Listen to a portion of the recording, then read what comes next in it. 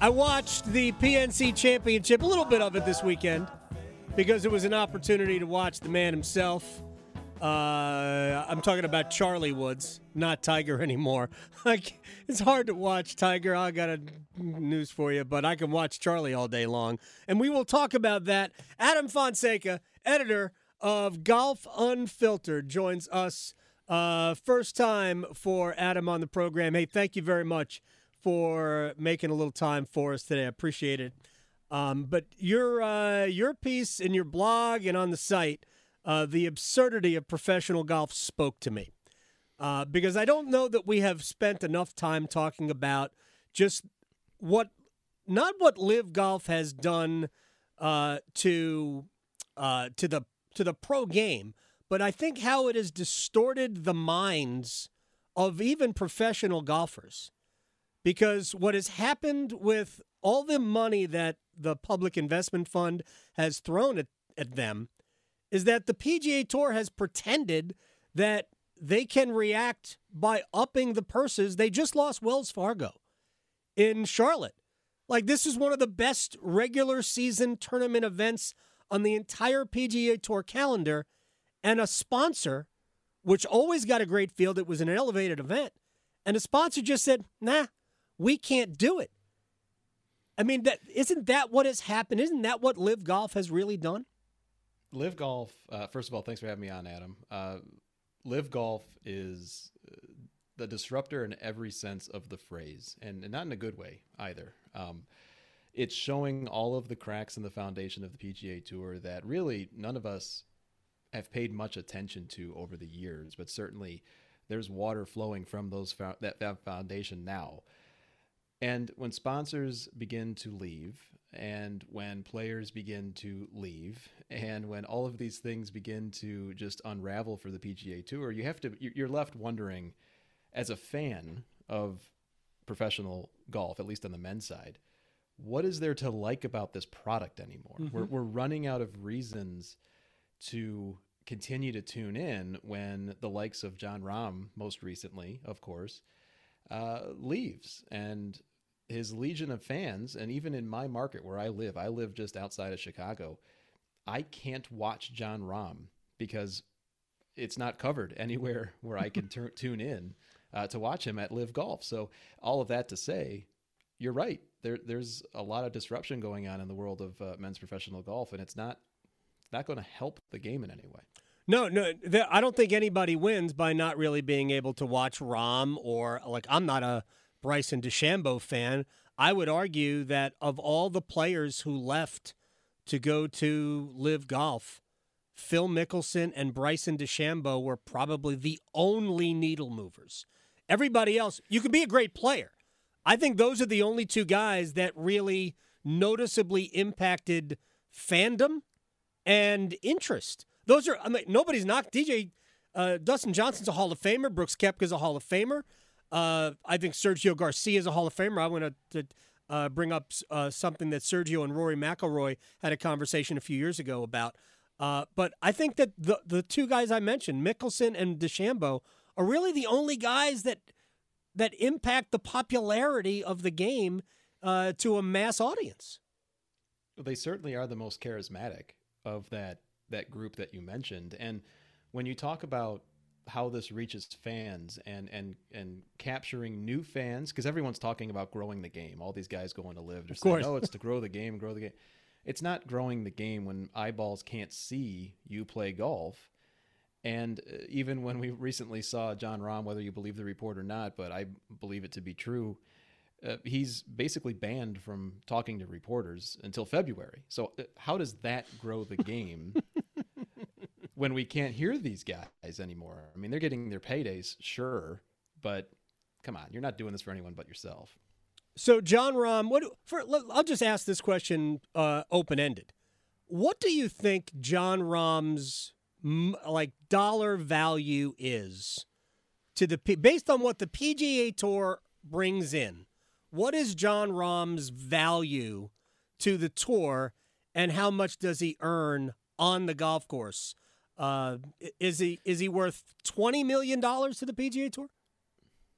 I would say he's closer to 20 million than he is to over 300 plus million that he's getting from LIV.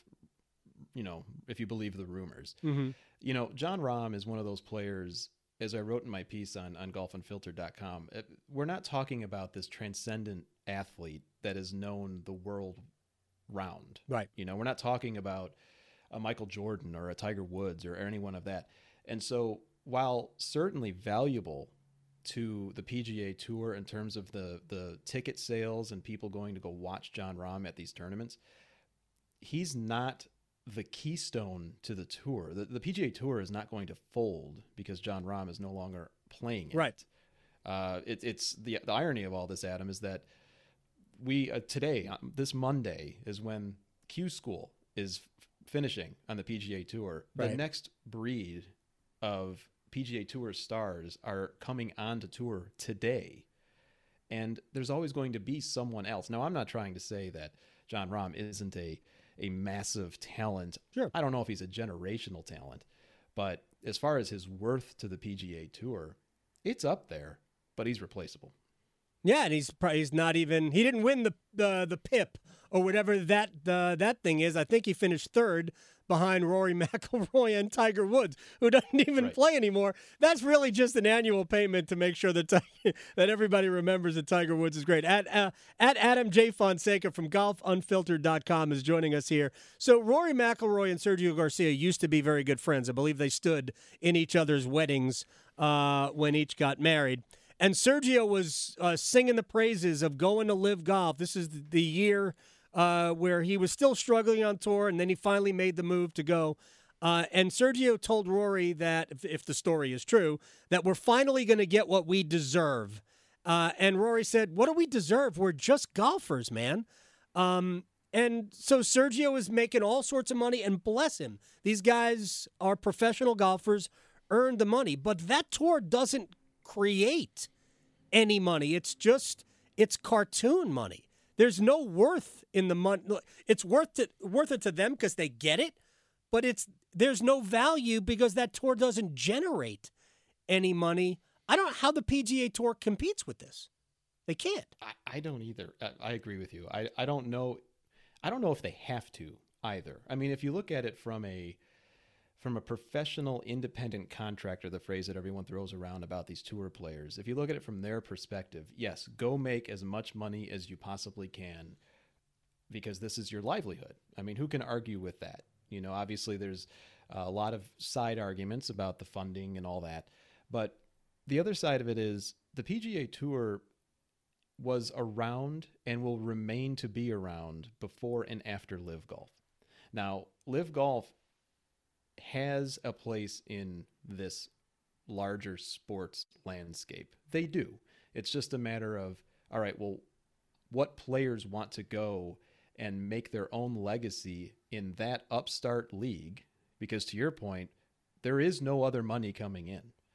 And sponsors, equipment sponsors primarily, are the ones that really hold much of the future for LIV Golf here. I mean, everyone talks about how much money the Public Investment Fund has. They still want to see a return on investment. This isn't just some open-ended thing. And right now they're not getting that return on investment. Getting nothing. And so zero. And so it's a matter of right now, today, as we talk, the PGA Tour has the upper hand in that way, insofar as they've got the sponsors, they've got the TV rights, they've got Tiger, they've got Rory. But is that enough to rest its laurels on? Unfortunately, only time will tell. Especially with Tiger, I mean, obviously, physically, he's not going to play anymore. Is John Rahm's move about Jay Monahan more than anything else? By the way, the PGA Tour commissioner, for people who don't know. Yeah, Jay Monahan, let's just call it what it is, Adam. He screwed up royally during this whole thing. The fact that he is still in his position is mind-boggling to me personally, but you can go back to listen to old John Rahm interviews leading up to his decision to jump to LIV. John Rahm has not been shy as far as what he thinks of the commissioner of the PGA Tour. In fact, there is an interview, the tournament is escaping me for now, but when asked about the mandatory requirement for him to play in certain tournaments while on tour as part of this response to LIV Golf, he was taken aback. This had not been communicated to him. And so I believe, as he has said in not so many words, that he feels he got screwed over, as many players do on the PGA Tour. And so this was maybe a stick it to you, Jay, move on his part. Final thing about this, then I want to ask you one question about Tiger. Adam Fonseca from golfunfiltered.com. On June 6th this year, when they announced the at least the framework of a deal that probably isn't going to get done with the public investment fund. Maybe it will. And that just blew everybody away. I remember when I saw it, I'm like, what the? The fact that they did not let in the star players, Rory, Rahm, Spieth, the guys who really do move the needle to certain extents on the PGA Tour, those guys, the fact that they didn't know about it, to me, is the biggest failure in leadership. You can't let your star players be blindsided, especially those who have spoken out against what LIV Golf is doing to the game. To me, that was the end of it. I didn't understand how Jay Monahan could keep his job a week, let alone still be in the position today. I'm with you. Tiger, during his press conferences for the Hero World Challenge a couple weeks ago, made it very clear to Jay Monahan, this cannot happen again, especially for a tour that has been built on the backs, literally, of the players, and it's supposed to be for the players. Being kept in the dark like that, it was clear that Monahan and a few close confidants panicked.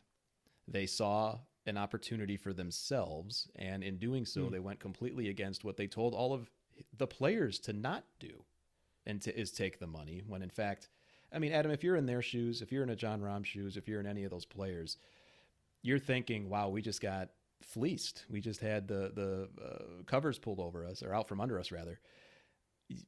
I would be surprised if more players before the first of the year don't jump. Quite honestly. I think they will. I don't think there's any question that there will be more players jumping. I still don't think ultimately it hurts the pro game.